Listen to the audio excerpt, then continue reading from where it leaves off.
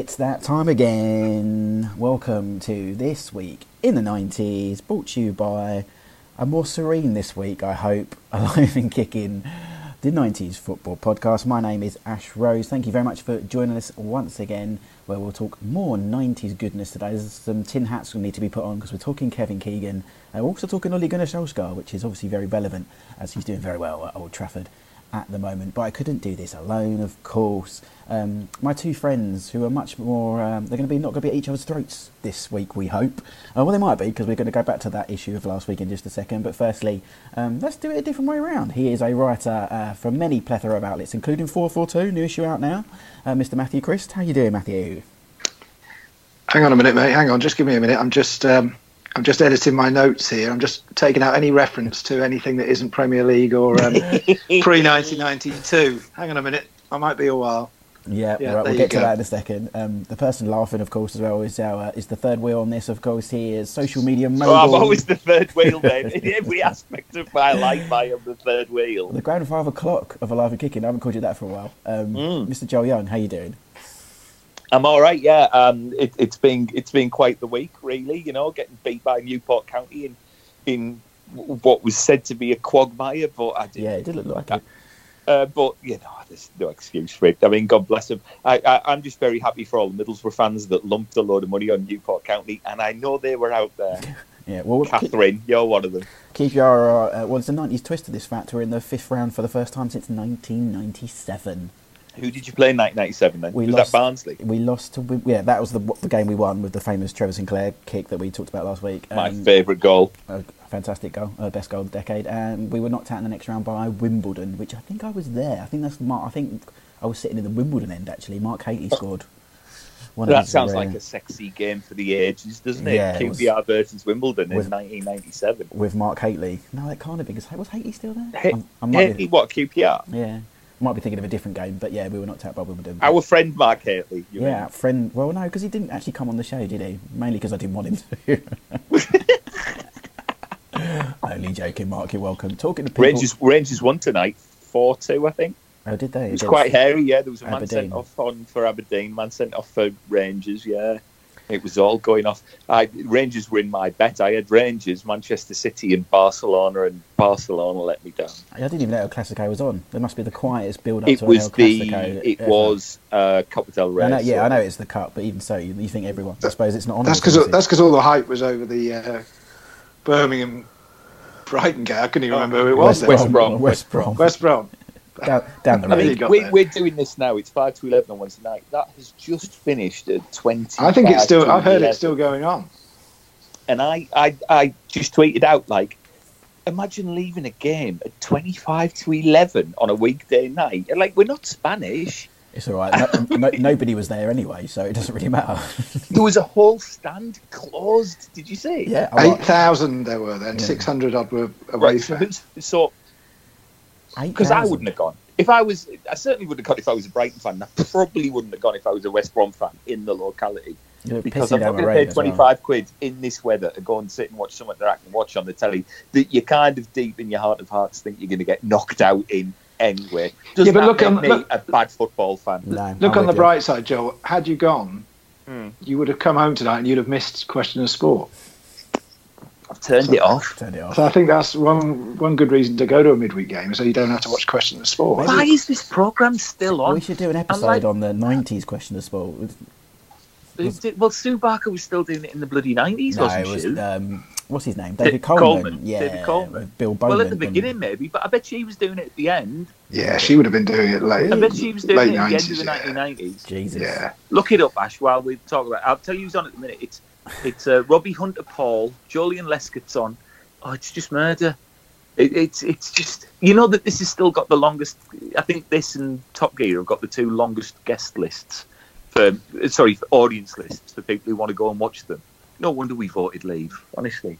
Presenters till Will Carling till Will Carling. I read that wrong. David Coleman until 1997. So, yeah. And then who? Sue Barker. Sue Barker. Yeah, she took over then. I thought, God, so she's been doing it for 22 years. That's insane. Holy, I knew it was the 90s. I told you it was. Yeah. You know, Top the Pops, and then Bill, then Christmas Sport, then EastEnders. Bill Bowman he did a couple of ones as the host. I don't remember that. That must have been terrible. He could barely be a captain, let alone a host. Good old Bill Bowman. But the original host was it David Vine originally, then David Coleman. Stuart Hall. Well, Lee said about Stuart Hall. Stuart Hall, then David Vine, then David Coleman. Anyway, we're going. Stuart Hall. We've got to address a couple of issues before we get into the meat of the show. Firstly, for those who listened to last week's show would have noticed that the ending fell off at the edit suite. I don't know what happened there. Apologies to that. You missed the last 2 minutes of the show. I didn't cut it off because these two were bickering. What you missed basically was just me. Joel admitted that he was wrong and I was right. This is the second issue that we have to address. Firstly, I could play in the clip, and I may even do that at the end of the show just to prove it. We did, Matthew. Play it in now, Ash. I'll play it in now. The argument was that we did this. If you haven't listened to it already, go back in the archive, as they say. We put together an ultimate top flight of the 90s. Joel put this challenge to us and stated that it was Premier League only. Matthew thought it was decade only, so he included Luton Town. Either way, I don't know what Luton Town were doing in it anyway, but we went with it. That was the argument, and here is the result of what was actually said when the challenge was set by Joel 2 weeks ago. Yeah, so I'll tell you what, that's your homework for next week, right? We've got to have our 20 teams who you have in if the Premier League could pick 20 franchises. Let's just treat it like that. They could pick 20 teams. Who do they want in there? And there's no relegation ever again. So that's your homework for next week. We'll do that for next week. So there you go. Joel was right. We did agree to it being. Well, I don't think you heard me agree in there. I think you heard Joel declare that was how. No, I don't think it was. The challenge was Premier League. That was the challenge. It was my game. It was my challenge. I make the rules. It's my ball, and I'm going home. That's it. It's my game. I said, what would be your ultimate Premier League? Don't you Barclays Today League Division 1, Matthew, or whoever else had it in the early 90s, you know? I was all about the Carling Premiership. Premiership, yeah, that's what. So that's one issue settled. As I said, I'm sorry, the ending of that show, you didn't miss anything other than... What you also forgot to mention was that when Joel announced his top flight Premier League team of the 90s, he forgot to include Tottenham Hotspur. No, I did. On the podcast, I said Tottenham. When I tweeted it out, when I might have been a bit inebriated, I forgot to mention Tottenham. So I did apologise to Andy at Stato74. I did apologise to him. He was right to pull me up on it, and I pulled out Palace, I think, and put in Tottenham. So I do apologise to Tottenham fans. You know, Palace, whatever. Well, that was Andy Rocco, who's actually been on the show way back, a Tottenham fan. But I have some read this email. We had an email, we do get some mail, believe it or not. And this guy, his name is Tim, has got the definitive answer to this challenge. So what is this based on? I will read this email, and bear with me, it's quite lengthy, but I believe we need to set the scene of what he's done. Let's let it breathe. Yeah, so he says, "Hi chaps, having enjoyed the debate on last week's show, I set about putting together my own ultimate 90s top flight. Unfortunately, being a bit of a stats geek, especially when it comes to football, what should have been 10 minutes of idle procrastination ended up in a few hours of compiling spreadsheets, trawling Wikipedia, and ultimately wondering whether this really was the best way to spend my Saturday morning. Good lad. I had a plan. I would work out the number of top flight games played by each team during the 90s, and I would simply take the 20 teams with the most games to form my ultimate league. Easy. But if something's worth doing, it's worth doing properly. So strictly keeping it 90s, I would only include games played between the 1st of January 1990 to the 31st of December 1999. Thank you. Cue Googling each team's individual match records for the 89, 90 and 99, 2000 seasons. I'm worried above bloody Luton, Matthew. But why stop? I haven't finished yet. That's not the point. But why stop there? An ultimate league without an ultimate final league table would be pointless, literally. So in for a penny, in for a pound, I'd rank each team based on their average points per game during that period. And then in order to appease both Matthew and Joel, I would do two versions, one for the Premier League era and one for the whole decade. And as it turns out, there isn't much difference between the two versions, with 18 of the 20 teams appearing in both. Arsenal, Villa, Blackburn, Chelsea, Coventry, Everton, Leeds, Liverpool, Man City, Man United, Newcastle, Forest, QPR, Sheffield Wednesday, Southampton, Spurs, West Ham and Wimbledon. However, Joel's insistence that it should be an ultimate 90s Premier League as opposed to top flight ended up being rather appropriate, as the Premier League only version sees his beloved Borough together with Leicester join the league at the expense of Palace and Norwich, who then drop out. Unsurprisingly, both versions of the table see United finish top, followed by Arsenal, Liverpool and Newcastle. Blackburn Leeds fighting out for 5th and 6th, with Villa, Chelsea and Spurs just behind. Despite successfully battling the drop throughout the decade, Southampton would finish bottom and then joined in the relegation zone by Palace and Coventry for the whole decade, and Borough and Man City if it was Premier League only. Anyway, having put that together, I thought I might as well share it with my number crunching with you fellas. Otherwise it'd been all a bit pointless exercise, wouldn't it, right? Thank you for always entertaining weekly dose of football nostalgia. Yours, keep it 90s, Tim. Lovely, Tim. I mean, yeah, get that man on the show. Can we put this up online then? Can we put this up on Twitter and let everybody see? I've got the attached spreadsheet, so I'll turn it into some sort of graphic thing and I'll put it on The thing is, Twitter. in fact, you really can't argue. I know we did argue for a good hour last week, and we've still been arguing about it. Yeah. But that's why we got cut short. But you can't argue with that. I mean, that's definitive, isn't it? That is literally definitive. So yeah, I mean, if we were doing all, as just to go through that again, if we're doing all decade, then it was Palace and Norwich who sneak in. But if it was Premier League only, Borough would be included, along with Leicester. So well, that just goes to prove my point then, that Borough basically are just a Johnny-come-lately glory Premier League club. But I think new ground that everyone hates. I don't think everybody hates them. I think nobody cares.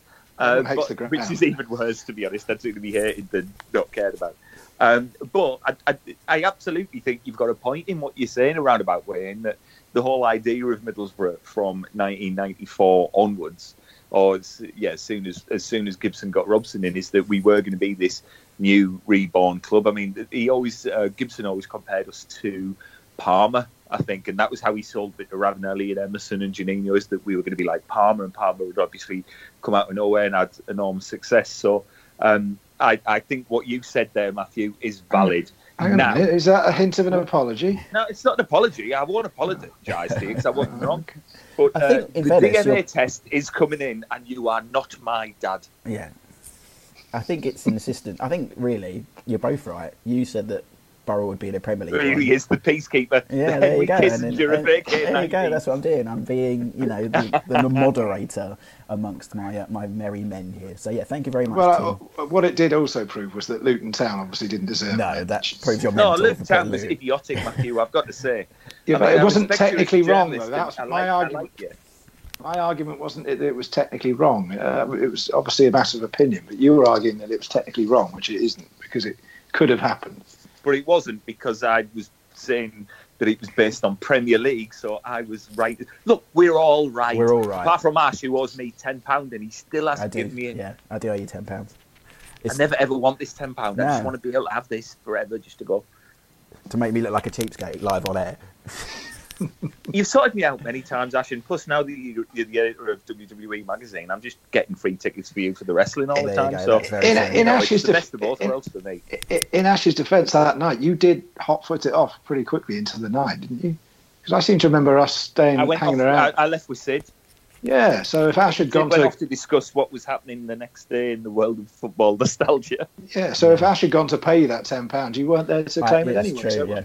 It was so hot in there, though. It was honestly, dear listener, it was a boiling hot, the height of summer, boiling hot summer day in South London, and there was a pizza oven on. And God bless them at all, so I think it was a nice place, but it was just very hot, and it was outside. And you got to remember, I'm a ginger northerner with Irish blood.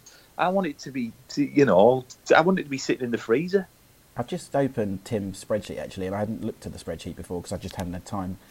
These are the teams that actually finish above Luton: Derby, Oldham, Middlesbrough, Sunderland, Leicester, and Sheffield United. There you go.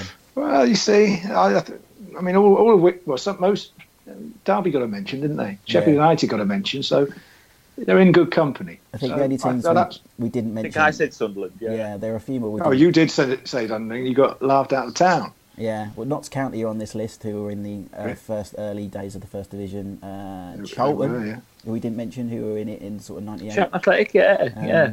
Swindon, obviously, that season. Did we say Bolton? Although they were kind of... We did say Bolton, but they're in this list as well. It's Watford, right at the end of the decade, and then Millwall, who were in it right at the beginning of the decade, the only time they've ever been in the top flight, 89, 90. Sorry, can I just jump in? Question Sport is still on my telly. I can't believe... I thought you turned it off. You just turned it off. Was there a poltergeist in your house? There's a female athlete on there who's quite pretty. You shallow man.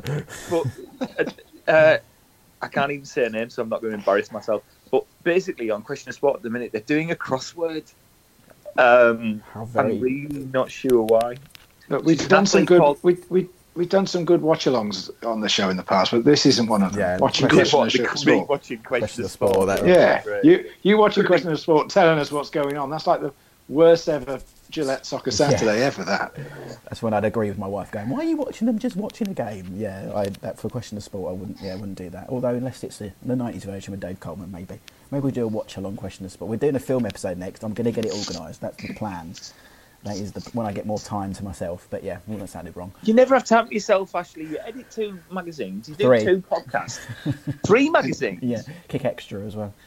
Oh my goodness me! And you're always renovating your house as well. I'm not doing it. I'm watching lots of men do it. That's just but I mean, it means you can't sleep. You can't go for a nap through the day when there's real men. Who you have to give like a cup of tea to and make sure it's got 5 sugars in. Yeah. Like I've got a man coming to fit a washer on Sunday, and that's I'm already getting a little bit nervous. Yeah, God, you must be paying through the note. A builder in London coming out on a Sunday to fix something. I mean, no. It's our washing machine died, so we've got a new one coming on Sunday, getting fitted and everything, which means I can't drink on Saturday night. That's upsetting. Considering we're playing before, is it? The height of highbrow conversation only on Alive and Kicking here. It was 7 in the morning. 7 o'clock in the morning on a Sunday. You'd probably still be out, so I wouldn't worry about it.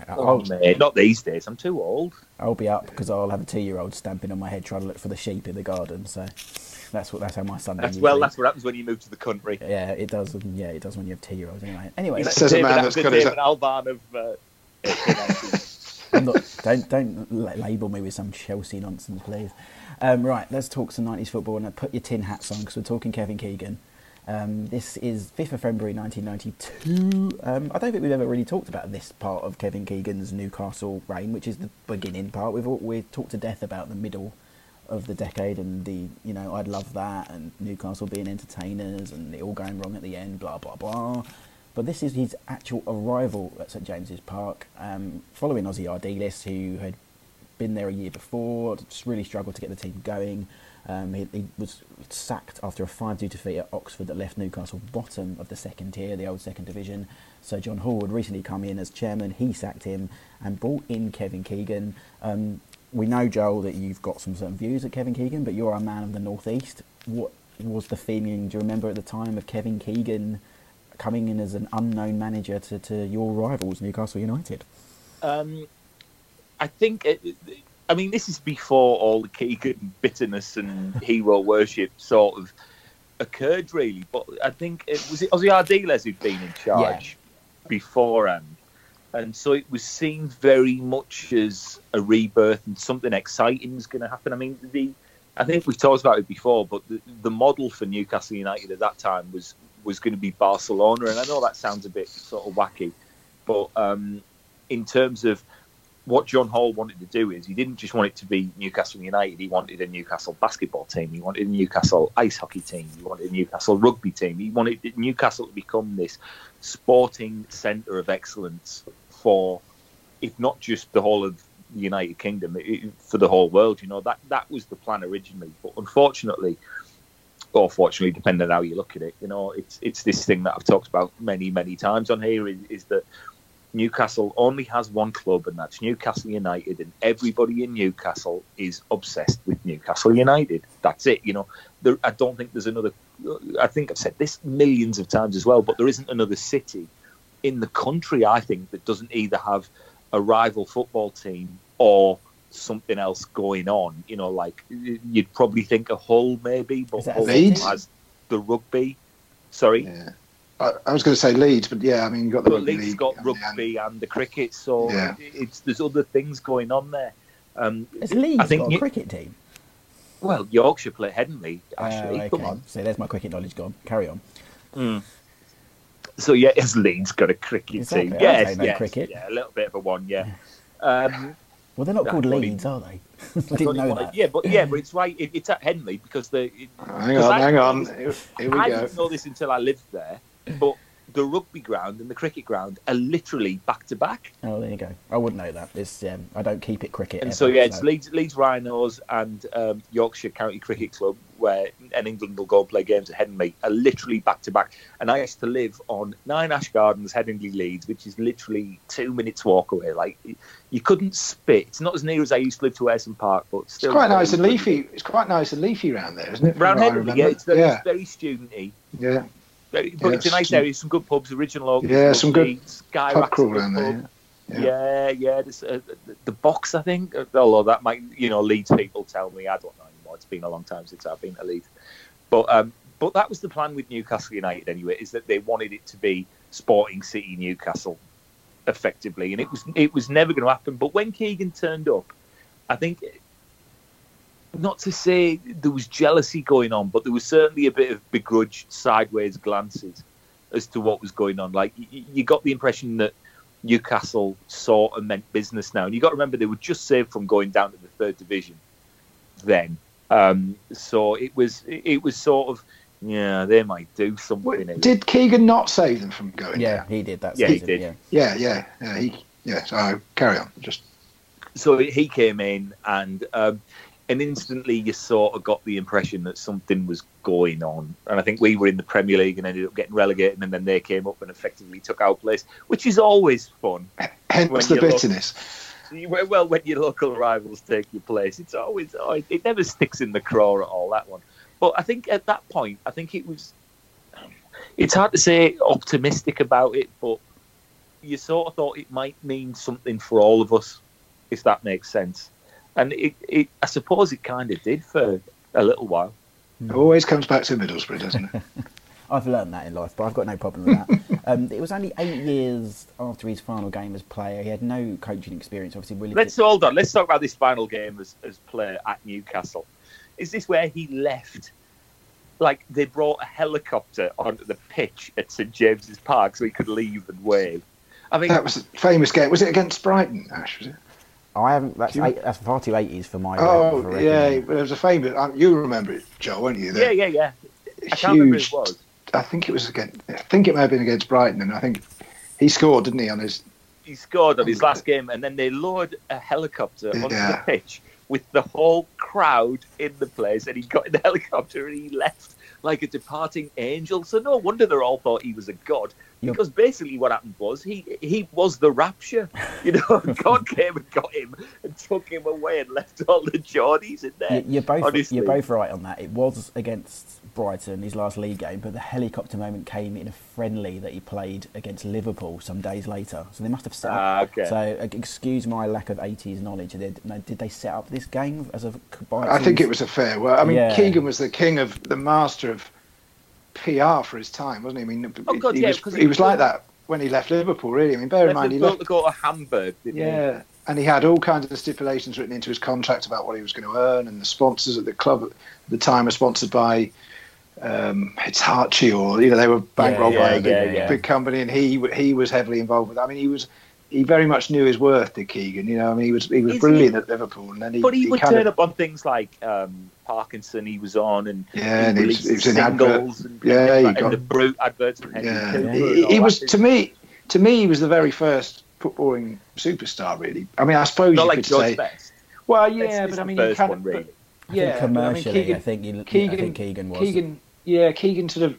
I think Keegan learnt from that and realised his worth. And I say he was in his prime at Liverpool and nearly won the treble, didn't they, in '77? And then instead of sort of building on that, he basically, he'd handed in his notice before that season started. He told Bob Paisley that he was going to go regardless, and basically handed in his notice and said he was going. And I mean, for Liverpool, they might argue they got a good deal because they got a certain player called Kenny Dalglish to replace him. But I think that's why he's never made huge friends in the game, because he's always been quite businesslike. I mean, obviously he's loved in Newcastle, but I mean, he's never looked upon in the way.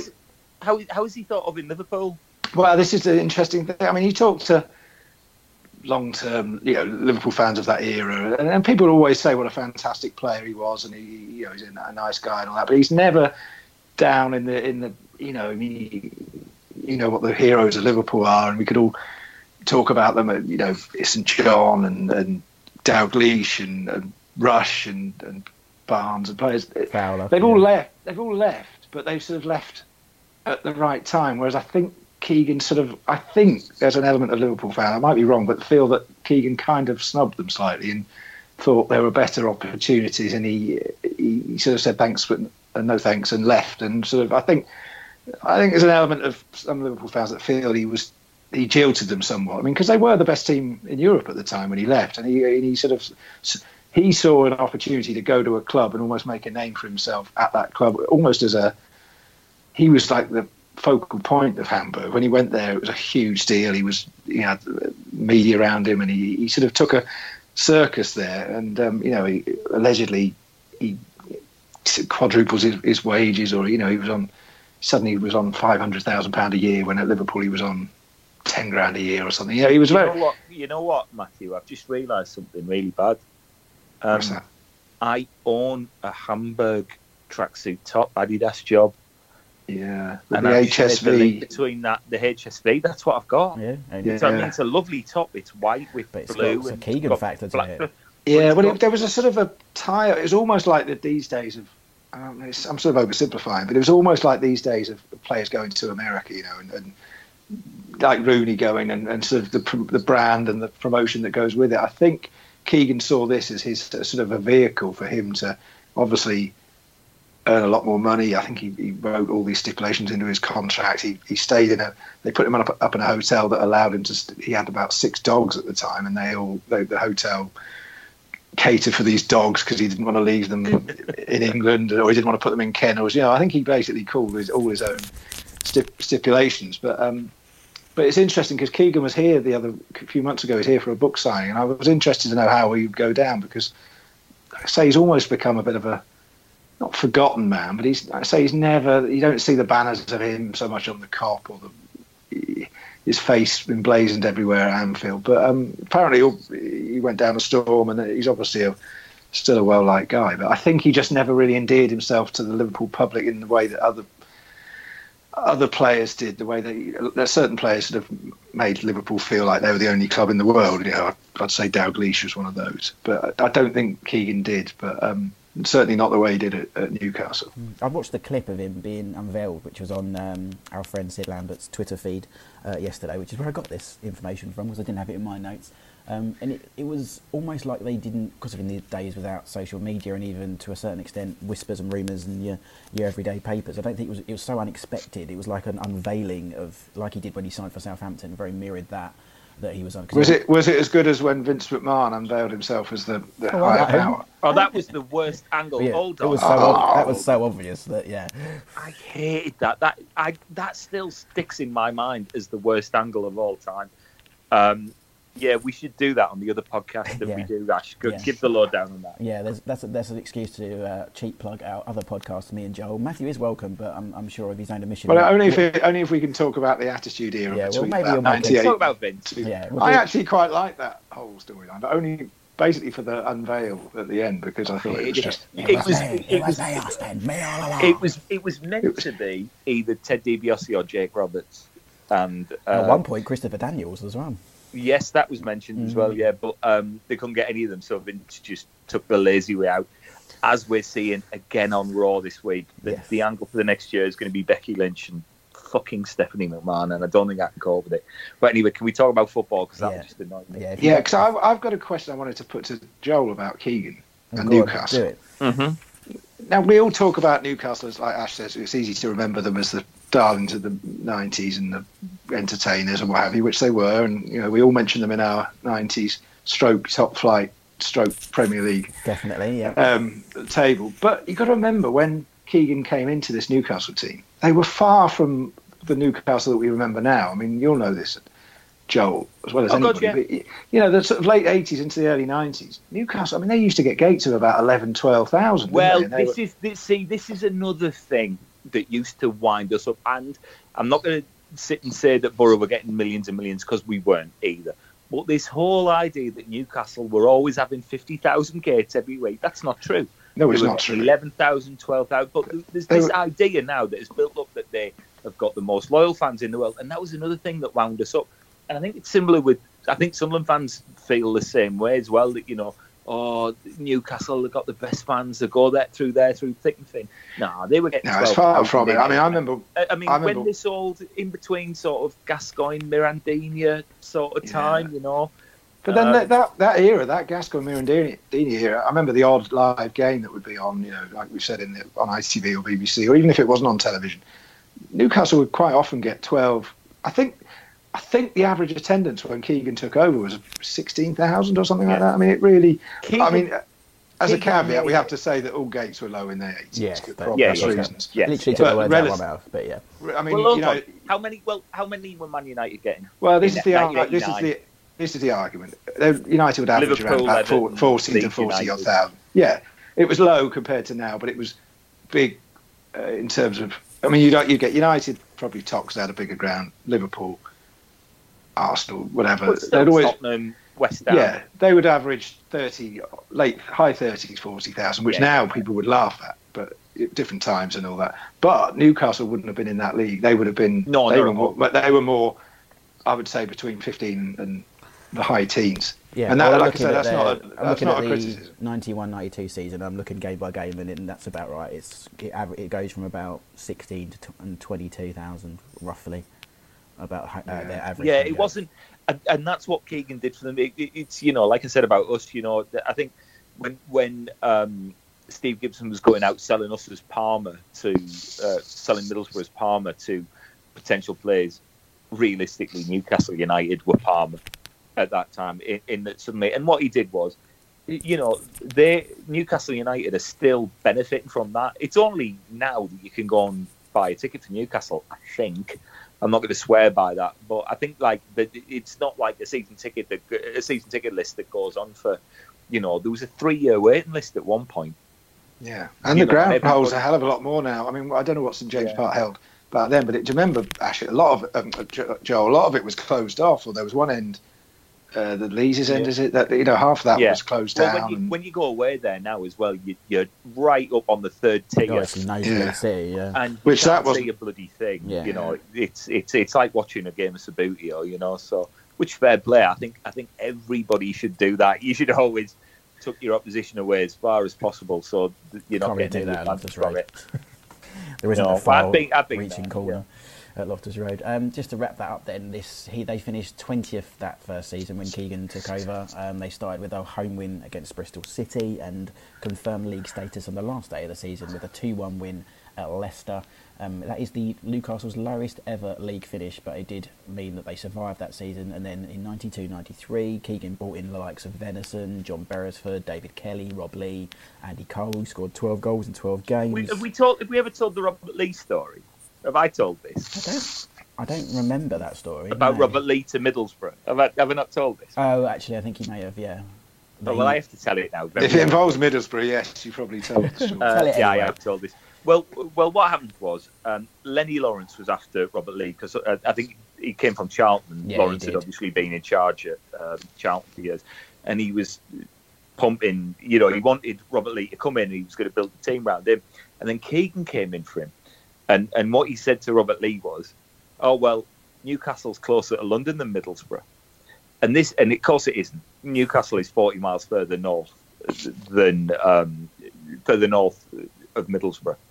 So, but this became part of local folklore that Keegan told a load of lies, and Robert Lee fell for them, and we all sort of rolled about laughing. Whereas now I actually think, well, he's probably right, really, because you just jump on a plane from Newcastle, whereas, from Borough or its environs, you'd have to drive up to Newcastle and then get on a plane and then get down to London. So that is part of the reason. Steve Gibson realised that Lenny Lawrence wasn't the man somehow to attract the best players in the world to the football club, and that's why he went for Brian Robson. So it kind of all came good in the end. Yeah, came good in the end, and it did for Newcastle as well. Of course, they were promoted the next season, and then we went into that era that we were speaking about. Let's go further into the decade now. 6th of February 1999. Wouldn't be a week in the 90s without talking Man United, and this is one of those Man United games at their absolute peak. This is the treble season. This is Nottingham Forest 1, Manchester United 8. But it's all about Ole Gunnar Solskjaer, isn't it, Matthew? Yeah, I mean, talk about impact manager. I mean, he's an he is an impact manager at the minute, but he was a hell of an impact player back in those days. But probably when United didn't actually need an impact of all that season when he would come on, that whole season when he famously would come on and change games and rescue games. I mean, this one, the game was as good as over, and he still came on and managed to bang in 4 goals. But I was watching the highlights today, and I mean, what a ruthless team. I mean, you got Cole and York there anyway, banging in the goals, and then if you forget bringing on a central defender to shore things up and play out time like they probably would now. I mean, you're bringing on a player that's capable of scoring 4 goals in the last 18 minutes or something. It's 10 minutes. It's ridiculous. It's so that's it kicks off with York, who scores in the first minute. Alan Rodgers then equalises for Nottingham Forest. Cole hits right back to get them back in the lead. There was some terrible defending, by the way. Oh, we'll get to that. Not taking anything away from. The second half, Cole then, after a David Bassett spill, makes it kind of the game dead. York deflection off the post, and it's 4-1. You think, okay, that's it. York goes off, and Ole Gunnar Solskjaer's brought on, and he says in his own admission that he was brought on, and Jim Ryan, who was on the coaching staff, just said to him, just play nice and simple. We don't need any more goals. Just do your thing. And he went on and scored 4 goals in 10 minutes. So, I mean, it's no player's ever done that. It's the biggest away victory in Premier League history, not top flight Premier League history, and it was against the team that bottom of the league, Joel. And we talked about Ron Atkinson a few weeks ago about he taking over this team. But as a neutral, were Man United that good, or were Nottingham Forest that bad, or were we somewhere in between? I think it was a combination of the two. One was terribly rotten and probably on the way out, and we talked about Van Hooijdonk, causing a load of bother there. It was actually that team we were discussing when you put the challenge to us about who would be your Yes, it was, yeah. Yeah. Let's not go there. Yeah, let's not go back there. We finished that. We put Tim put the tin lid on that. No, well, Tim had the definitive point, and I respect him very much for that. Yeah, that's a lot of time. I'm looking at. I've got the spreadsheet in front of me. Yeah, they were. I mean, Forest were kind of sort of dead and buried already, weren't they? Really, but at the same time, you don't go and win by that amount by accident, and it's United at their sort of swashbuckling. That's when even people who don't like United are kind of begrudgingly going. It was that relentless. They were just relentless, weren't they? That team. I mean, they were. I mean, they were obviously good, but even when they weren't good, they were just relentless. Fergie. Sorry, go on. I was going to say, did Keane play that day? Well, it's interesting because I've got a note here that in the highlights that I watched, I think he sets up the first goal and he's booed by the Nottingham Forest fan, which I thought was interesting. Well, he's back there now. I don't know. That's what I thought. The irony that he's back there now, which I think is a suicide mission anyway. But I mean, I think you're right, Matthew, what you say about them being relentless. I think that's the way good teams should be. I don't. Yeah, but Ferguson always believed in. I mean, the thing that people don't mention about Ferguson is especially in this modern era, is he was never really afraid to lose. I mean, United would get beaten now and again, probably more often than people think, but they would get beaten. But quite often it's because Ferguson would go into a game. These days, it's all about not losing, isn't it? I mean, take that game tonight, City away at Everton. Obviously, City won, but I bet the main priority now is you don't lose a game and you try and win it. Whereas Ferguson was very much try and win the game. And he always believed in always creating another chance. He'd always think if there was one last, just get one more chance. If you get that chance, take it. And that's obviously why we know United got so many late goals, because he always believed in creating one more chance. And it's just, I think this game epitomises that. I mean, it wasn't always a great flowing move, but they just were always on the attack. And if you attack that often, particularly against a pretty average team, you're going to score goals. So it's well. What Sky did today, you might be interested to learn, is they showed West Brom 5, Manchester United 5. Yeah, but when Ferguson is so pissed off when Lukaku scores, he's foaming like they've already won the league. I'm right in thinking that, aren't they? He won the league in his last season. Yeah. And he's absolutely foaming that his last game has 10 goals. Lukaku has scored. I was like, I forgot he was at West Brom. Yeah. So but you're right. They weren't afraid to not go for it, I think. I love the fact that was the only scoreline that Ferguson had never had as manager, and in his last game it was 5-5. It's just something beautifully brilliant about that. that game. But talking of beautifully brilliant, when we talk about strikers of the 90s, and we've done it to death on here, how we're saying what a time it was, Matthew, how good and kind of underappreciated was Ole Gunnar Solskjaer? Well, he was good. I mean, the only thing that you'd say is that would suggest he wasn't as good as we think he was that he didn't get a game that often. Well, he got a game, but he wasn't a starter. I mean, whether that would happen these days, I don't know. I mean, a player of that potential, would they be prepared to play that sort of role? I'm trying to think. I mean, Surridge kind of does it, doesn't he, at Liverpool? I mean, that's usually because he's not fit or he's coming back from an injury. But I mean, I'm trying to think of a sort of player that's that potent that you. I mean, I suppose City have got somebody like Jesus, but I mean, they're not really in terms of their statistics, their figures. None of them are anywhere near what Solskjaer achieved, are they? In terms of his sort of goal per game, and I mean, they might come on and score a goal or a couple of goals, but I mean, he was pretty prolific when he did come on. So. I don't know whether he was as good as we'll never know because I mean if he'd gone and been a starter at somebody like Tottenham or whoever was a sort of a top six side back then, would he have been a 30-odd goal a season man, or was he only really what you'd call these days an impact player? I mean, we've seen this before with impact player. Much better turn of phrase than super sub. Well, I was going to say someone like. David Fairclough. Fairclough. That was scrambling for that as well, Matthew. Well done.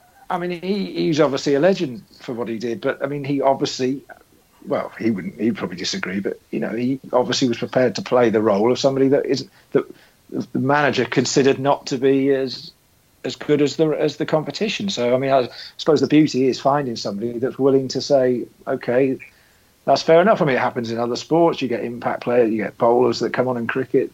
Coming back to cricket, you get far too much. You get obviously slightly different in American football because everyone's got a specific role, but you've got a kicker. Or it's just it's a talent, and it's something that if you can have in your team, it's huge. It's a huge advantage because you imagine now having a player like that now, where if it's 0-0 or even if you're 1-0 up and you bring somebody on with 15-20 minutes to go, everyone's thinking, oh no, this guy could easily score 2, 3 or in this case 4 goals. It's a massive part of a squad which obviously we know they went on and won that treble that year, and you can't underestimate the value of a player like that. It didn't really matter so much in this game because it was already won, but as we all know, he did it in a lot on a bigger stage. Who was the main strikers at that point? Is it still Cole and York? Who scored 2 goals each in this game? So yeah. I mean, they were prolific enough. I assume Ferguson just never felt that he could drop one of them. I dare say there were the odd game where he rotated. That's one of them where you've got 2 just out and out goal scorers, isn't it? Sorry. Yeah, there's not now this kind of thing now where you can only have one up front and you've got the number. Someone's in the number 10 role and all this. I mean, that's bollocks, really. I mean, back then it was just 2 strikers, wasn't it? Yeah. Of course it was. Quite often you did have some like Beardsley was more we talked about Ferdinand and Shearer were like that as well, and even Sutton and Shearer were like that, and won the league, didn't it? So Cole and York. All this whole thing that you have a number 10 to set up a number 9. Yeah, but what they did so brilliantly was they would rotate that role. Quite often, Cole would be the one that was on the sort of D on the edge of the box, fighting for space, winning the ball back, and then he would flick it through to York, and vice versa. Quite often, York would be the one supplying to Cole. So it was almost if one didn't succeed, you just swap round and the other one did. Where does Dwight York rank for you in Manchester United strikers? Because to me, he's almost like you almost kind of forget he was. Yeah, well, he wouldn't be in a. If you asked 100 people to name their ultimate United team, he wouldn't be. I don't think he'd get near it. No, he wouldn't get. He wouldn't get the bench, would he? No. Did he win the European Cup? Yeah, he was there, 99. Crikey. Yeah, see, I didn't even know. I knew he was there, and I remember there was talk of him coming to join us at one point. Of course, there was. There's that famous bit where United come to our place and they try to drag him into the dressing room. Have you seen that clip? Yeah, I know what you mean. Yeah. Yeah. Yeah. No, it's yeah. No, it does go to show what a great squad can do for you. I mean, all this talk again now. Teddy Sheringham, who was obviously integral that season as well. Yeah, it's just kind of. Was it like 1.2 or something? 1.1. Who, Sheringham? No. Solskjaer. Oh yeah. Something like that. Something very small. Yeah. From Mulder. Yeah. Yeah. I mean, it's just that again. I mean, I keep bringing it back to the modern day, but it's just good signings that aren't necessarily huge marquee signings, but a player that can come in. And I mean, I think City have got a couple of players. I mean, that Sane. I mean, I know he's not doing too well. He keeps getting dropped or substituted for City, but he wasn't a huge buy that no one else could afford. I just think he was a clever signing. I think managers aren't given the time to make clever signings now. They don't scout players. They don't look at a player and think, oh, next season we could be over here. It's all about signing the here and now and hoping that it works. If it doesn't, then they'll move on. But players like Solskjaer and even players like Sheringham that were obviously proven. Most people probably thought he was finished, but Ferguson obviously knew that he had a role that he could still play. So $3.5 million for him. Yeah. 12. I mean, it was 12.6 or something like that for Dwight York, which I know was a lot of money at the time, but he did the business that season. Obviously, and you mentioned swapping positions with Andy Cole. It wasn't just on the pitch they used to do that as well, would it? Oi! Can I just can I bring it up to present day? Do it. Solskjaer getting the job. You asked me this last week when you were drunk. It was a weekly. Oh, sorry, but I was drunk question. last week. So. I still don't think he will. I don't know. Well, I don't know. I think. Well, I don't think United are in a position to be romantic. That's why, and I don't want to be harsh. I mean, obviously, if he wins the European Cup or but I still think they. Go on. I just don't think, from a fan's point of view, yes, I think the club are thinking long term. I think they're thinking, no, we need someone to come in and be the next Guardiola, / Klopp, / I'd worry that Pochettino. They obviously have a they should have a plan. This, Solskjaer was a stopgap, so there should be a plan in place. Yes. Anyway. Well, the plan is apparently that they want Pochettino. But it's whether I don't know whether we were talking about this. I wouldn't want Pochettino. Why? He could win the league. Pochettino shouldn't go to Manchester United either. Well, no, this is what we were saying the other week when we were talking. Pissed. Yeah, sorry. Yeah, on the red button show. But I mean, I wouldn't blame Pochettino for saying, well, hang on a minute, we're in this new era, we've got this new stage, and obviously the Manchester United job's a temptation, but I mean, with that comes a lot of, you lose your first 4 games out of 6, and suddenly you could end up no one wants to touch an ice hockey game, couldn't you, after you've been sacked, like Mr. Mourinho. Yeah, I mean, it's going to be Manchester United. So my other question was going to be, what do you make of Paul Ince's comments this week? Nonsense. Him or Mark Hughes or Steve Bruce could have walked in and done the exact same thing. No, don't. I wouldn't have it. Well, I think that's typically Paul Ince, to be honest. He's the governor. I mean, I know certain people around these parts that have got absolutely no time for the guy at all. And this is a guy that insisted on everyone calling him the governor. Well, he had it on his boots. Yeah, he even got Ferguson to try. And then there was some case, didn't he, where he went into Ferguson's office with an air gun or something, waving it around. My name's Governor now. I mean, I just think... The thing that Ole Gunnar Solskjaer has above all those is that he's infectious personality. Mark Hughes, I know firsthand from being QPR manager, has a lack of that. He'd go in there and make a mess of it. Paul Ince has made a mess of managerial ever since he did okay at, was it MK Dons? And then when he went to Blackburn... He's too old school. Steve Bruce is laughable.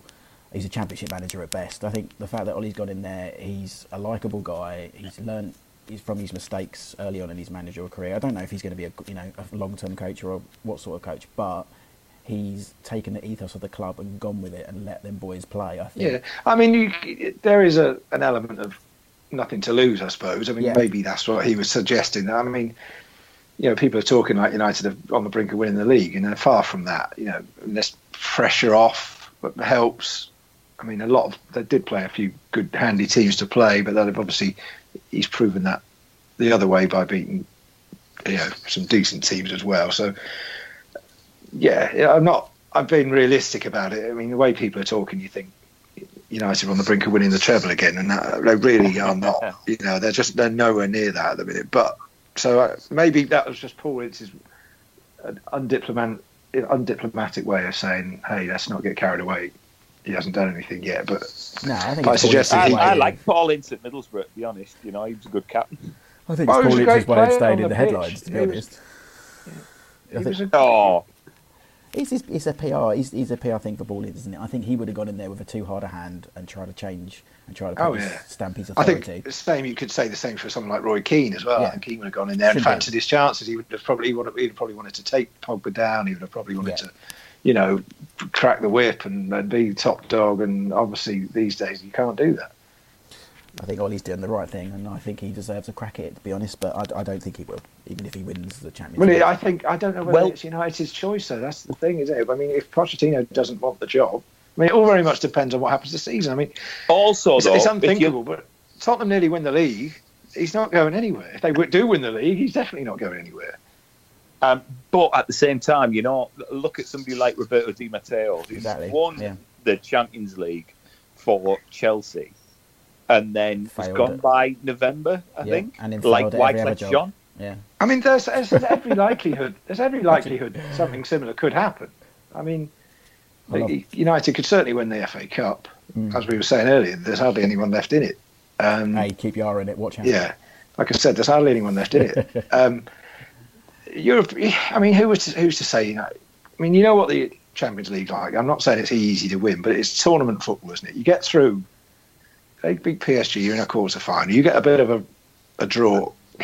I know it's all ifs and buts and aunties and uncles and all that, but we've seen teams win that tournament before. Well, that Chelsea team with Di Matteo, far from being the best in Europe, but you can win it with momentum and a bit of luck. So there's nothing. It could happen, but I still wonder whether they would make that decision based on that. And I don't think they would, because I think the club as a whole is panicking a bit that they haven't got some kind of long-term plan like they assume that City have got and Liverpool have got, and then Tottenham have got, with one of these sort of young, dynamic coaches that's going to be there for, I don't know, 5 or 6 seasons and going to turn the club around. But it might be harsh, it might be unfair, but I think the club are desperate to make some kind of investment for the future, and I don't think it's Solskjaer, to be honest. But I don't know. Don't quote me on that. But I just think. Oh, we will. I'm still giggling at Wycliffe Jean and Gone to November. That was a good. Yeah, you like that, didn't you? Yeah, you did. It's a good song. Yeah, it's a great song. Yeah, it's one of probably his best song. Bob Dylan sample in it, or Bob Dylan's in the video. Gone till November. Didn't we set a music challenge last week about 5 random 90s hits? Yeah, we did. I was going to mention it earlier. I thought I won't, because we'll end up having another argument. I think we'll save that. What was this? 5 songs? Well, you were drunk by this stage. Yeah, I think you must have had about 6 cans during the show, because I was drinking a lot last week. I'm not going to lie. Yeah, we noticed. I think your challenge. Oh, you noticed? What, have you got your own little messaging thing between the No, I could just tell. We could just tell. Yeah, I could tell. It started off all right, and then by the end of it, we won't talk about you behind your back, Joel. No, we're not. Oh, yeah. You turned into Sir Les Patterson by the end of the show. If I'm going to call you a pissed fart, I'm going to do it to your face. Les Patterson, Dame Edna, is probably the funniest comedy show I've ever seen.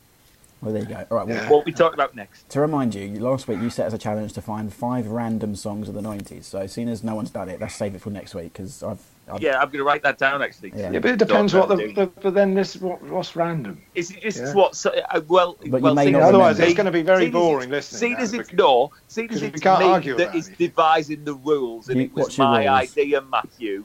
So Tim might be able to get his facts and figures out. Yeah. God bless him. But just 5 songs that evoke the 1990s for you. Oh, that's a different challenge. 5 songs. What was the original song that I said? What was the original challenge that I think unknown, like songs you may have forgot. Oh yeah, forgotten 90s songs. Let's do that instead. Yeah. Like No Mercy. Where did you go? Something like that. Yeah. Isn't that about 2000 and something? No, that is 1998, I think, because it's okay. Or like Vanilla, No Way, No Way. Mana. Yeah, I think because No Mercy is linked to an old girlfriend, so I know that definitely is the late 90s. So let's do that then. So it's forgotten 90s songs. Where did you go, my lovely? Yeah. Forgotten 90s songs that can't be anything else but 90s songs. Yeah, I can actually hear you making a note of this with pen and paper. I'm writing it down. Yes, I remember. Yeah. Yeah, well, so just stay off. We were going to talk about one more little thing, but I'll just gloss over it because we've done nearly an hour, and I always say this is a shorter show, but it never turns out like that. So just it doesn't matter because the tape will have run out by now, so we can say what the hell. It'll be the last 5 minutes will go. Joe can apologise again, like he did last week when he was drunk, and say that I was right and he was wrong. The evidence speaks for itself on that one. Matthew, you're so alpha. You don't have to wait to think about. I don't care.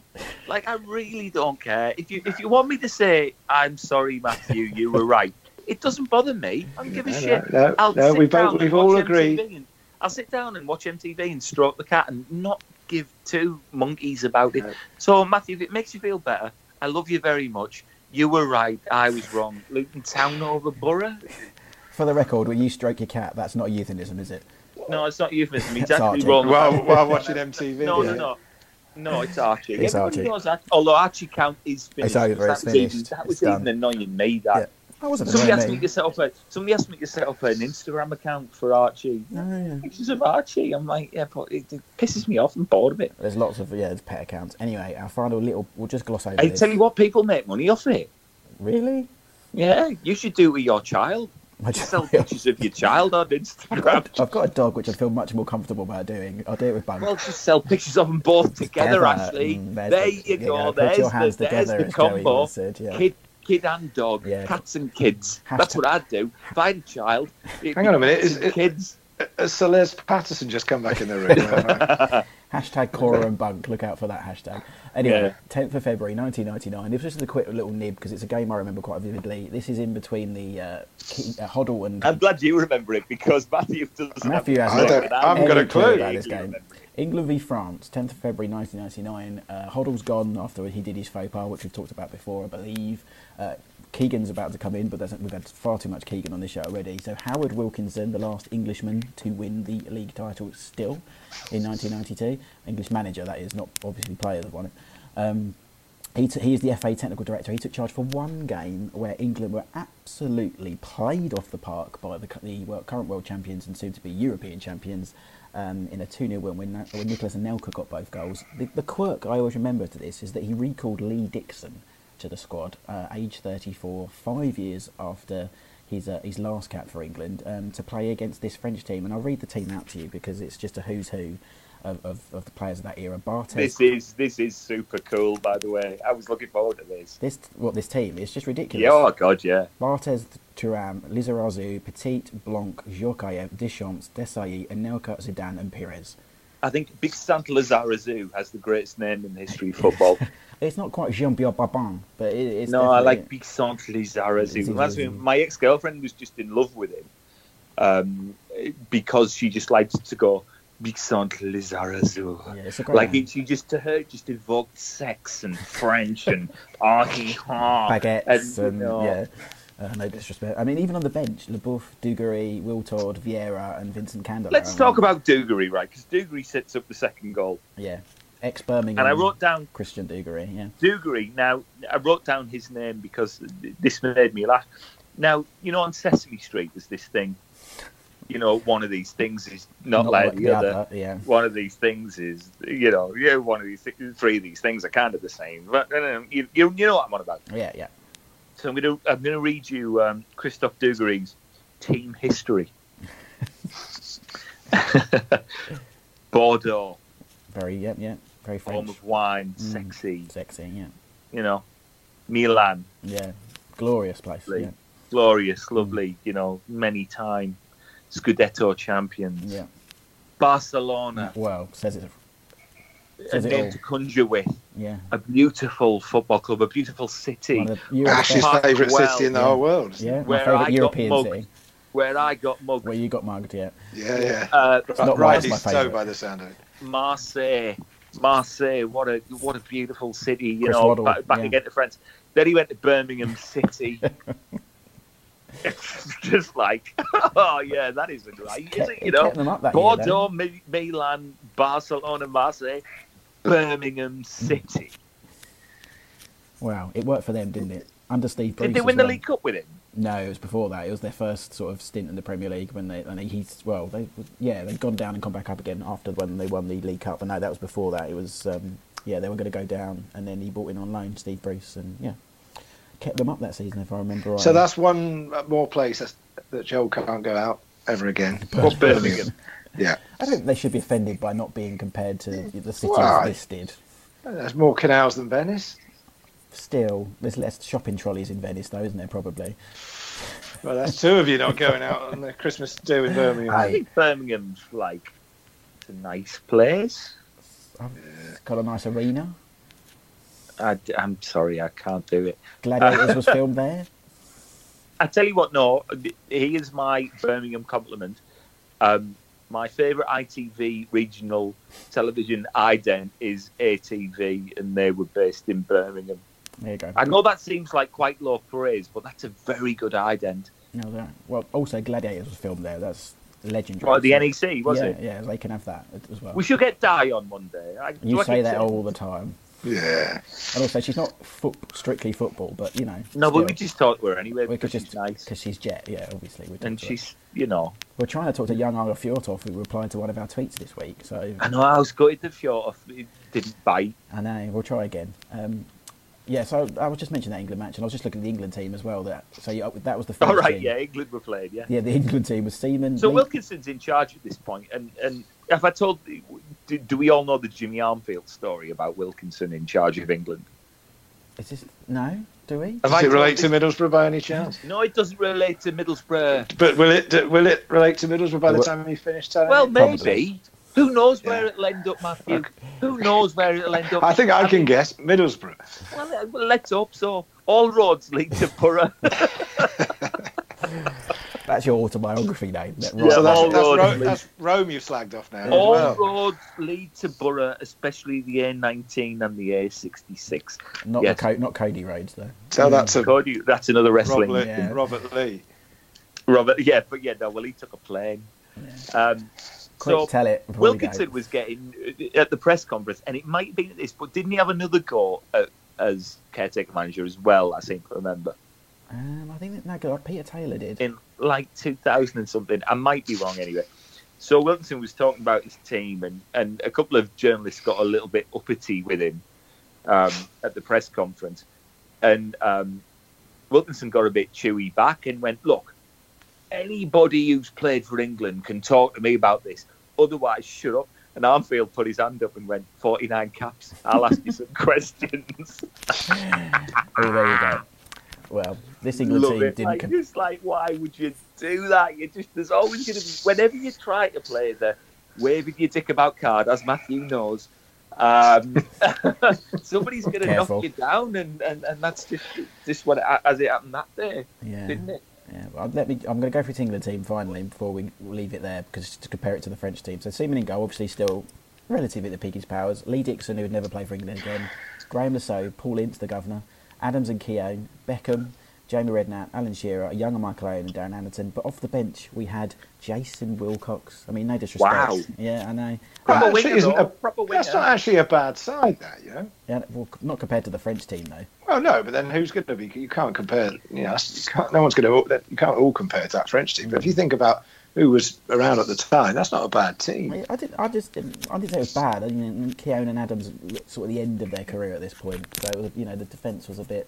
Lee Dixon being 34, Seaman 35. It was towards the end of their careers. But yeah, Shearer and Owen didn't play together enough for England for me. Andy Cole on the bench as well, who we already mentioned. A young Rio Ferdinand, Paul Scholes, and Nigel Winterburn. So they could have actually played an all Arsenal back four. But there was a lot of talk that they should have done for a lot of many 90s, wasn't there? Well, many decades. People have always Stuart said... Pearce ruined that, though, didn't he? Let's be honest. Yeah. Stuart Pearce, you could not pick Stuart Pearce. Lee Dixon, always surprised, didn't get more caps. Only got 22 caps for England. So, there we go. Quick other things we didn't mention. I'm not going to go into them. Tino Asprilla this week played his first game for Newcastle against who, Joel? Yeah, we know that story. And Bolton knocked out. I was at the game, right? Yeah, we've heard this one. Yeah, that's why I didn't mention it. And then and Bolton beat Arsenal in the FA Cup. But we touched on that in our FA Cup episode. But that's all we've got time for on This Week in the 90s. We have put a tin lid on our discussion thanks to Tim. A tin lid. Good old tin, though. I would like to raise a glass. I'll go with a glass. You don't normally use one, do you? Pear side with your hand, Matthew. No, I don't drink in the week. hold on. No, you drink on a Thursday. Well, that doesn't count. That's Thursday. London weekend television only started on a Friday night. It didn't start on a Thursday night. No, what have you got? A glass of water then? You hydrating? I've got a cup of tea next to me. I'll raise that. He's got a cup of tea. I think we'll get Tim's Twitter handle or what it is details. I think we need to get him. Email. Yeah, I think we need to give him a shout. Anyone else that wants to email him with anything remotely interesting. There is an actual AK90s email address. Is there? Yeah, well, I mean, how many episodes is it? About 190 we get all this. The fact that you got an alert when someone sent the email. What other junk was in that email account? I'm not even access to the email account myself. So it's the West 12 Media who produce this podcast. It's their email account. That's where it goes to. info@west12media.co.uk. So it's not strictly a AK90s email. Well, maybe there could be set one up. Yeah, there could be reams of emails in there. I'm sure there's not. Never read that people be like Dave Meltzer. You know, people can ask us questions about this. We should do it. If people want to send us questions in. And I can imagine the 5 people that might send us questions in. And I can imagine the answers that they'd already. We could make it last an hour. I'm sure we could. Well, I'm sure we could. I'd tell you what. Ask us one question. We're off like the top, aren't we? Exactly. Well, I'll also shout out someone else who did email me this week. So I've had actually 2 from that address. 2 emails. His name is Christopher Sweeney, who's got a new book coming out on Thomas Gravison, who is very late 90s, early 2000s. But yeah, he wanted to. We'll plug that in a couple of weeks when it's out. But thank you. We also we need to get John Smith on, who's just done a cool football book about the 90s, and our friend my friend Paul Armstrong from Match of the Day, who's done a book called Why Are We On Last, and we must get him on to talk about Match of the Day in the 90s. So not telly in the 90s, because we've done that. Match of the Day in the 90s, yeah. Get him on to do Match of the Day in the 90s. He's your friend, so I'll let you set that up. Well, he was at Newport yesterday, actually. And he's probably been emailing that email account and no one's replied to. No one's replied to maybe Don't email us, tweet us. I talked to him yesterday and I was like, how was it? He went, no, I said to him, he was going, oh, God, what a day. And I went, one ticked off and he went, I came here in 86. I was like, been there before. Yeah. Anyway, for more of your friends, where can people find you on Twitter, Joel? Joel Baby Tweets these days, or they can find me at Joel Baby Herc, the original and still the best, on like Bisto. On Instagram, and and I've got a cat going absolutely bloody mental. Right. Well, you deal with that, and we'll hear from Matthew's Twitter account and where what you writing about this week, Matthew? Well, I did a lot of stuff. Hold on. It was all Super Bowl and rugby. He's talking about sports he pretends he knows about. I tell you what I did today, Matthew, by the way.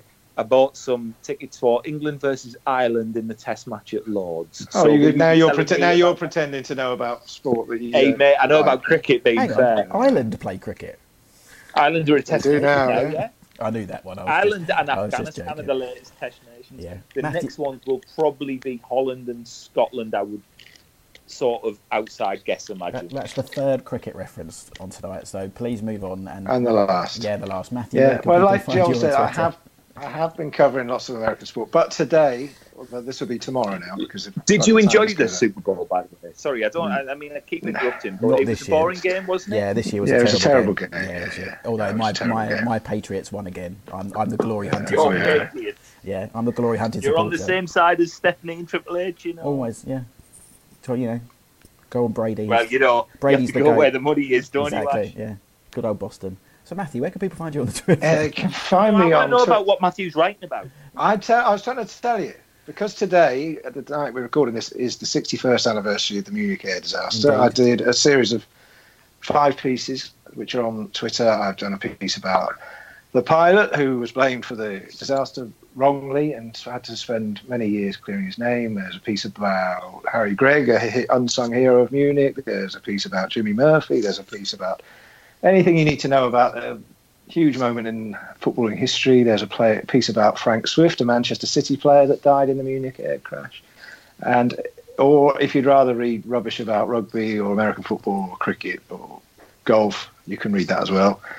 Who's going to win the Six Nations, Matthew? England or Wales? I'd probably say England, but England play Wales in a couple of weeks, and the winner of that move on. Yeah, well, I don't like it either. I just have to write. Symbol of joy. Boring rugby. Yeah. Go on. So you're at Matthew J. Christ, basically. That's what we're trying to say. Yeah. Any more questions you want to ask me about what I've been doing? I've got another piece going this week about where next for Jose Mourinho? That's the sack race. Where do you think he's going to go? I mean, no spoilers. # no spoilers.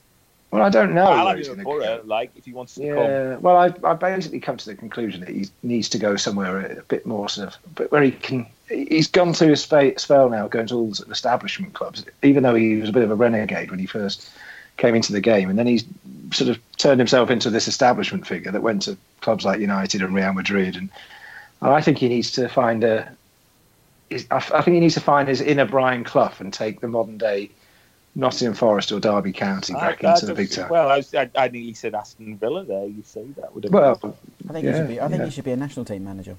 I think. I think in terms of if you're putting a bet on, Joel probably will. I think he'll be the Portuguese. I think he'll be the Portugal manager in time. But that's what I think. Anyway, but yeah, you like this? Hold on, before we go, you'll like this, Matthew. I had £10 on a 10-1 shot today, and it was second. And the leader, which was leading by about 10 lengths, fell at the last, and my horse came romping home. And luckily, the horse that was leading isn't dead. So I'm glad about that, because that would have been terrible. Well, I'm vegetarian, I like that. Yeah. Well, you shouldn't bet on horses then. I know I really shouldn't. I'm going to cut this off on purpose in a minute. Right, this has been AK90s. I've been Ash Rose. Follow us on Twitter at AK90s or on Instagram at AK90spod. Until next time, this is Alive and Kicking. Please. Hold on. The cat's just jumped on top of the fridge. Good night, everybody. And the cow jumped over the moon. Keep it 90s. Thanks.